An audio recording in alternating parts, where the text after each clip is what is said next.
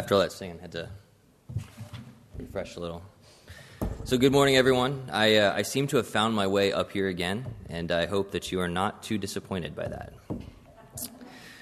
In keeping with our series through Mark, I'm going to go through Mark chapter 6 today.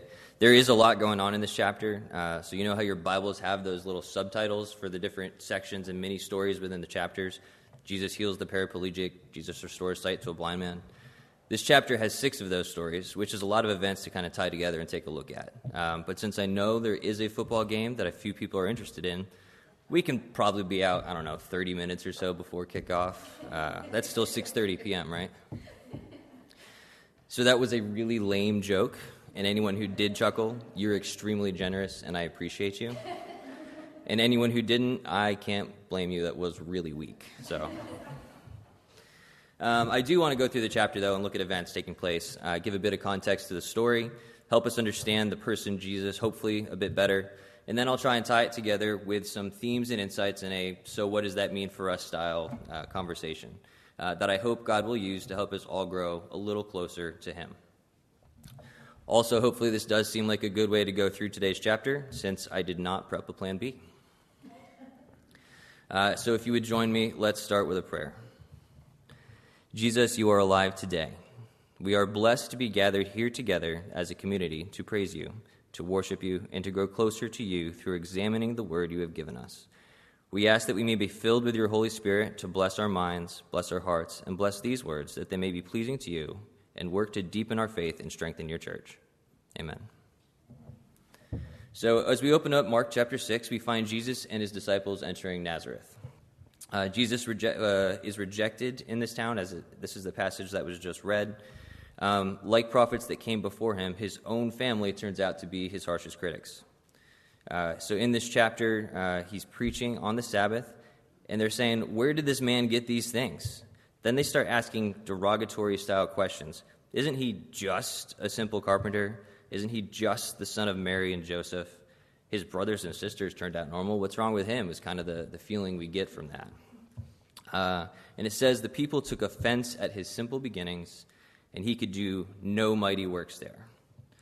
So the thought I had on that is, why do people take offense at others growing? So these questions and this type of thinking are derogatory in any context, not just as it relates to Jesus. We know that he's the fully divine Son of God, but this type of thinking is used against people all the time. You know, what's he know? He's just that farm kid from West Alexandria, or that army brat from Kentucky. We are all just something, and that has absolutely no bearing on the power of saying things that are true and holy. Jesus was speaking truth, and no matter what town he lived in, or what his earthly father's job was, what he said was holy, powerful, and true. Now, generally, the rest of us aren't claiming to be God, and it wouldn't be true and holy if we were. But these family members are the same family members who we saw reject him the night or in the story of Jesus' birth. They turned him away. He was just some ordinary person to them. And all of the things that had transpired up to this point didn't change their mind. They had been present for the Immaculate Conception, the visiting of the wise man, the sign of the star, his conversations in the temple as a child that amazed the elders, the miracles he had already performed, and the testimony of following disciples wasn't enough to open their eyes to who he truly was. All the explanation and truth they would ever need to justify their faith, they had, and it just wasn't enough for them. So do we ever reject meaningful truth because it's coming from someone who just isn't good enough to be saying it? I think that's a worthwhile question. There is another line here of why could he do no mighty works. Brody referenced this last week, but I'm going to come back to this kind of in the end as we wrap it up. So the next section, as we see in verses 7 through 13, he recalled the 12, sending them out 2 by 2, gave them authority over unclean spirits.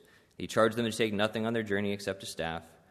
And then in any town that will not receive you, shake the dust off your feet as testimony against them.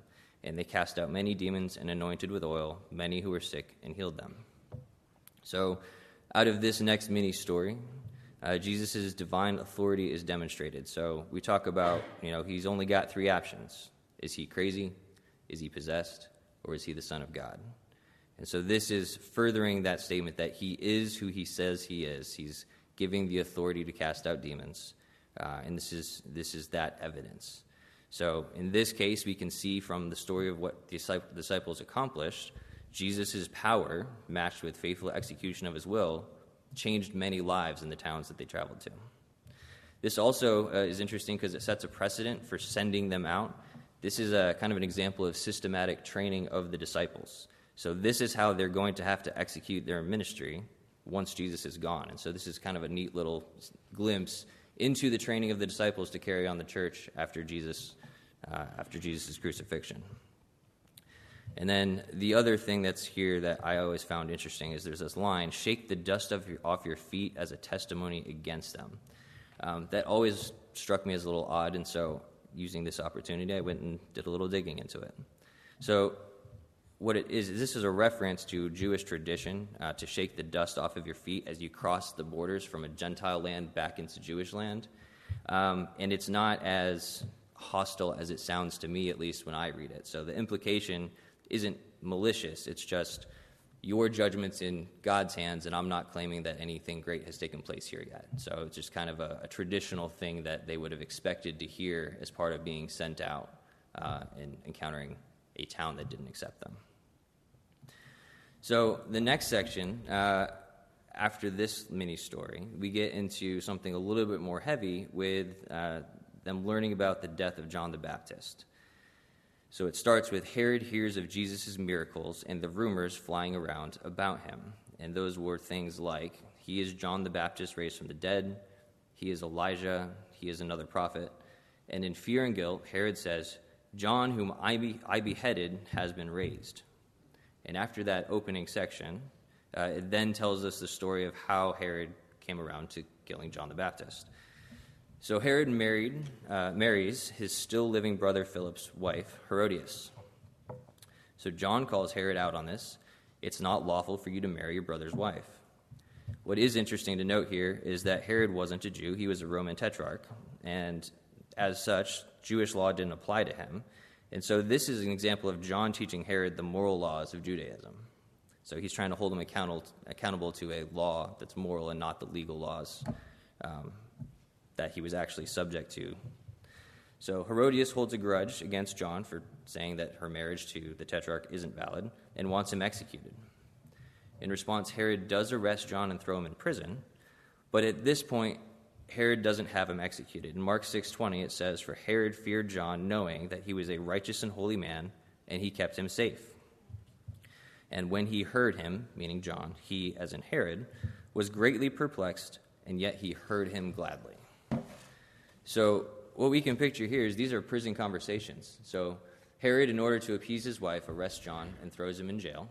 And then rather than killing him, he's going down there and visiting him. They're sitting in, each side of the cell having conversations. And John is here, preaching, the moral law and Judaism to Herod. And it's kind of working. Herod was greatly moved by this. He said even though it perplexed him, he listened gladly. And so this is kind of the status of where things are at this point in the story. So now, Herod is hosting a banquet for his own birthday. He's got nobles, military commanders, and everybody around him affecting his position who's important in attendance. And as part of the celebration, Herodias' daughter, Salome, came in and danced for the entertainment of the crowd. And apparently it goes well, because Herod tells her, "Ask for anything you wish, and I will give it to you, up to half my kingdom," which is apparently an expression. I looked that up too. He didn't literally mean that, we don't think. So Salome goes to her mother, Herodias, and says, "What do I ask for as a gift from the tetrarch?" And Herodias tells her to ask for the head of John the Baptist on a platter. So Herod feels caught, since he likes John and is enjoying these conversations, but his kind of reputation and authority is at stake here, since he just made a promise in front of this crowd. And he chooses to go with the political pressure, and he does order an executioner to go down and behead John the Baptist, brings the head up, presents it to Salome, who turns around and gives it to her mother. And so when the disciples heard this, they came and took the body and laid it in the tomb. So this event, the knowledge of how this went down, is now sitting with the disciples at this point in time in Mark chapter 6. So this is all freshly on their minds. John was extremely popular. He had a huge following, widespread message. And if the disciples had been thinking that, we're getting pretty popular, our numbers and our support's going to protect us, any illusionment about that is now gone. Plus, they knew the guy too, so a couple things weighing on them heavily at this point in time. And so the next section, 30 through 44, the apostles came back to Jesus. They told him all they had done and taught. He said, "Come away by yourselves to a desolate place and rest a while." For many were coming and going, and they had no leisure even to eat. And so this kind of calls back the conversations we've had in Brody's messages about the crowd and the call. So the call is for a personal relationship with Christ and conversion into faith. And the crowd is there wanting miracles. They want their demands to be served, and it's wearing on them. So they went on this arduous journey where they had to rely on the people they met. They've been preaching to crowds and performing miracles, and they've been beaten down by that. And now they have that news of John the Baptist's death on top of it. And Jesus says, "You guys need a break. Let's go take a break." And so they're all tired, and they load up in a boat, and they set off for a place away from the town so that they can escape the crowds and rest. But at this point, they're a pretty recognizable group of popular people, and it says some people run ahead on land and tell surrounding towns, and a crowd is already gathered on the shore waiting for them when Jesus and the disciples arrive.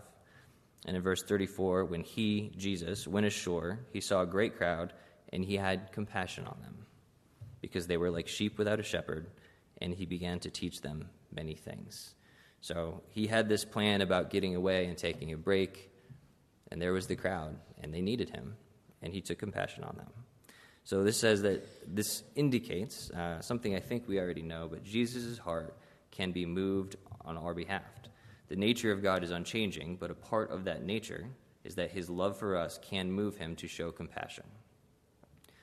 It says, when the hour is late, the disciples came to Jesus to suggest that they send the crowd away to go to the nearest towns to find food, and Jesus says, "You give them food." The disciples here protest, "Should we go into town and buy 200 denarii worth of bread and give it to them?" For perspective, a denarii was a day's wage, so they're using 200 days' wages as an estimate. And then we know the rest of the story. The disciples gather up what they can find, which amounts to 5 loaves and 2 fish. Jesus prays, breaks the bread, and distributes it to the crowd, seated in groups of 50s and 100s. And in the end, the disciples gather 12 baskets of leftovers. We're all pretty familiar with that story. So this is a cool miracle, but why is it significant? What can we take from it? And so I think in the context of Jesus and the disciples' exhaustion, it's another demonstration of his compassion. We captured that. He didn't send them away even when it would have been easy, even though there was a really good reason to, and even though that has to be what he and the disciples wanted to do most in that moment when they were so exhausted. Instead, he served them. And further, I think it's another example of him offering assurances for our faith. This crowd had come to him to hear him teach, and he had spent the better part of a day blowing their minds with truth, and there must have been someone or many someones there struggling in their unbelief. So Jesus helps their faith along and feeds, it says 5,000 men, so it's them plus all their families, and feeds them in abundance from nothing, demonstrating that nothing is impossible, and this visual display would be the nugget that kind of helps some of those people still struggling. Like, he's saying these things, it's just really hard to accept, and all right, here's a sign for you guys. So he's meeting them where they are and helping them along. So after feeding the crowd, this jumps into the next mini story here. After feeding the crowd, Jesus sent the disciples ahead to Bethsaida, and he stays behind to dismiss the crowd. So, hey guys, this has been a long day. You go ahead and get your rest. I'm going to stay here and see everybody off. And then he goes up a mountain for personal prayer. When evening comes, he is alone on land, and the boat with the disciples is still out at sea, making their way back to Jesus. It was slow going, and the wind was against them. So I did look it up, the lake that they were on. I'm blanking on the name right now, but it's a terrain feature where there's a lot of high mountains around it, and so it catches horrible windstorms that pop up suddenly and make it slow going. So we've seen these disciples stuck in a boat on the water before, and here they are again trying to make headway in the waves and the storm that kicked up around them. And so at the fourth watch, which is sometime between 3 and 6 a.m., he, as in Jesus, came to them walking on the sea, meaning to pass them by, which is kind of odd phrasing. So this is actually a reference to a few different things. So first, it answers the disciples' question in Mark 4:41. Who then is that even the wind and sea obey him? And that's where he walked out and calmed the storm in their boat with them. So they had previously been in the same tough situation, in a boat, in a storm, and Jesus calms the storm and tells them they have no reason to fear. So now that the disciples are here again in the same situation, his intent is to subtly remind them of the previous lesson. Additionally, it kind of mirrors God passing Moses on the mountain to provide a glimpse of his divinity, and is a reference to Job 9, which states that it is God who trampled the waves in the sea. And so Jesus is out here literally trampling the waves, which is interesting. And the disciples would have been familiar with all of these things. So I'm not, a literary English professor trying to draw all the strings together in a story and say everything's representative. But these are all things that the disciples would have been familiar with. And so any one or a number of them could have been a reference that makes sense to why was he intending to pass them by. It's kind of a progressive teaching thing. He's already come and done the hands-on instruction, got in the boat, calmed the waves, and now it's hey, remember, we've done this before. You guys don't need to be afraid here. As it turns out, it also foreshadows Jesus' frustration with his disciples because they missed the point completely. Verse 49 says, "But when they saw him walking on the sea, they thought it was a ghost and cried out, for they all saw him and were terrified." So, despite his original plan, Jesus speaks up, calms them down, gets in the boat, and stops the wind. They were utterly astounded, for they did not understand about the loaves, but their hearts were hardened. So the easy point to pull out there is that we, like the disciples, are prone to miss the obvious, and Jesus is thankfully a very patient teacher. And then in the final section, Jesus heals the sick in Gennesaret. This is where Jesus and the disciples land the boat. They're told that when they get out of the boat, people immediately recognize them, ran about the whole region gathering the sick. They implored Jesus to allow the sick to touch the hem of his garments, and the chapter concludes with, "As many as touched it were made well." So, he's back. They're back on mission. They went and they attempted to take a break, didn't really work out, and now they're back out doing the work. So what does this mean for us? What do we get to take out of this chapter to help us better understand the purpose and mission of Jesus and our role as followers of Jesus through the lens of the events that we went through today? And I think there's a few things to highlight here. I also want you to think about what from this chapter stands out to you, whether it's just kind of running through the events together now, or if you read it ahead of time like Brody's been talking about. I certainly don't have a monopoly on insight, and I don't have any special quality that makes me more capable of talking about Jesus than any of you. So today I just happen to be on this side of the microphone. At the end, I'm going to ask if anyone has any other thoughts they want to share.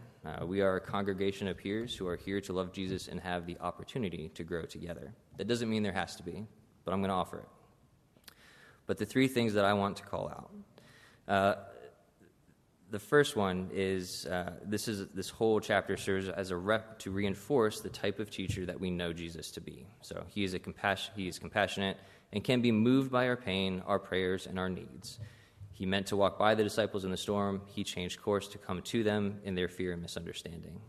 He planned to get away from the crowds and rest. When they came to him anyway, he taught them into the evening and then fed them all so they would not struggle to find food at that late hour. He gives us everything that we need, and then in our weakness, when we still fall short, he comes and gives us more.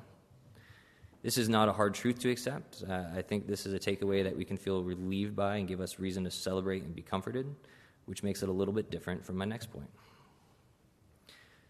So following Jesus well, loving him with all your heart, and serving with obedience does not mean that the way is easy. The disciples were given a hard task. They were told to trust completely in the Lord and sent to walk and teach and walk and teach and walk and walk and teach. They were allowed to bring nothing with them, and they had to trust entirely on the people that they would meet. For them, following Jesus meant doing something that was very uncomfortable. John the Baptist was a righteous, God-fearing servant of the Lord, and he was beheaded for telling the truth by a man who was protecting him, who knew that he was a righteous and good man. He did all the right things in God's eyes, and in end, obedience for him meant prison and execution. And then we can look at Jesus himself. Jesus was God's beloved Son with whom he was well pleased. And he, following his Father's will, for him following his Father's will, meant that he took on the full burden of the wrath of God for all the sin of all the world, and suffered death and torment out of obedience. So obedience to God and being a good Christian does not necessarily mean comfort in this life. So I think a lot of times it's tempting to think that we will be spared from pain as a reward for our faith, or from the other perspective, do we think that when bad things and tragedy are happening around us that we are being punished? I can't read Mark 6 and think so. This is a much harder truth because I want to judge my circumstances by the circumstances around me in this life. My comfort and my joy seem to be dependent on events and people around me, my health, the comfort of my loved ones, security and safety. And the truth is, it just isn't about all these things that I can easily see, feel, and measure. I can't purchase blessings and comfort through my actions, and faithful obedience is no promise of peace in this life. That's why it's important that when we look at the works of Jesus in the Gospels, that we see that his great works and his mission, as I hit the mic, are all about being relational with him and not transactional, which transitions me to point 3, which has a bit more of actionable insight. The great works of Jesus' ministry were not the miracles that the crowd saw. His family approached him in unbelief. They found every excuse to discredit him as he stood there speaking truth about God's kingdom, surrounded by disciples who could attest to his miracles and crowds of people who showed up and gathered for the purpose of seeing those. This passage says he could perform no great works there. He laid his hands on a few people and healed them, and he marveled at their unbelief, and then he went about other villages teaching. The unbelief of his family did not stop him from being who he was. Jesus doesn't need us, our cooperation, or our permission to be who he is. But his purpose is for the changing of our hearts, and by God's will, that does require our consent. Jesus doesn't force us. The Apostle Paul may have a slightly different take on that on his road to Damascus, but at least in general, we are invited to accept him, not forced. Hearts changed to allow for a personal relationship with him are the great works. We are Christians in the New Covenant. We talked about that the first time I ever got up here. Personal relationship with Jesus is the only truth with any eternal significance. He is who he says he is, and that means something about who we are. And we have to know that in order to receive the Holy Spirit, whom he sent to guide us at the time of his ascension. That's how he said it. Have a relationship with me. I will send my Holy Spirit into you so that you may have a relationship with me that continues now that I'm physically gone. So it means something. Now, it's okay if we originally came to Jesus for the miracles. It's okay now to ask for relief or strength, for wisdom, to share the burdens of our hearts. We all struggle with our circumstances, and we should bring our joys and concerns to the Lord. But our faith cannot be dependent on our expectation about how we want our concerns addressed. Are we coming to Jesus open to following him in faith relentlessly, no matter where that leads us? And can we accept that discomfort might be part of the plan? Or are we expecting that the reward for our good behavior is comfort? Are we here because we will love and follow Jesus regardless of the consequences? Or are we here looking for what he can do for us in this life? Now, sometimes the healing and miracles remove what blinds us and helps us make space to allow Jesus in. The blind man who now sees may look to the one who restored his sight. The larger portion of that gift was not the restored sight, but the removal of the distraction that kept the blind man from being open to faith in Jesus. It's easy to think in our own lives, if I only felt better, I'd be a better Christian. Or if I was less busy, I'd be better capable of following Jesus. If I didn't have insert problem here, I would just be so much better at doing all the things God wants from me. This is transactional. That's what the crowds wanted. If we're doing it right, or rather, if we have that personal relationship with Jesus, loving him comes first, and there isn't an excuse that we make our love contingent on. So the goal, and not that I have this figured out, but it seems to me that the goal should be to love Jesus in our struggle and discomfort, and love Jesus in our abundance and our success, so that we rejoice no matter the circumstances of this life, because the significance of the greatest tragedy or the greatest earthly triumph is entirely trivial next to the reward of that everlasting relationship with him. So that was a lot of me talking. Or at least it felt that way to me, so it may or may not have felt that way to you. So now I'm going to ask, does anybody have any thoughts that came from this chapter or that came up as we were listening to kind of me recount those events? There doesn't have to be, but I don't want to miss out on the opportunity to hear from any of you. And you can totally disagree with me. That would be okay too. You can tell me I was wrong about something.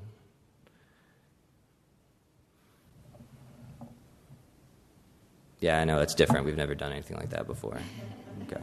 It's all right. There totally doesn't have to be. But like I said, I have no special qualifications. I just spent some time in it and read and did some research, and every one of you is just as capable, if not more so, than I am of doing the same thing. So thoughts are welcome. But we can conclude with prayer. Thank you, Lord, for this opportunity to come together as a community of Christ followers who are here to love you. I pray that you use the words of this gospel to grow us in our faith and instruct us in becoming better followers of your Son, Jesus. Open our hearts and minds to your truth and call us to action in your service. Amen. And then finally, if you would stand for your benediction.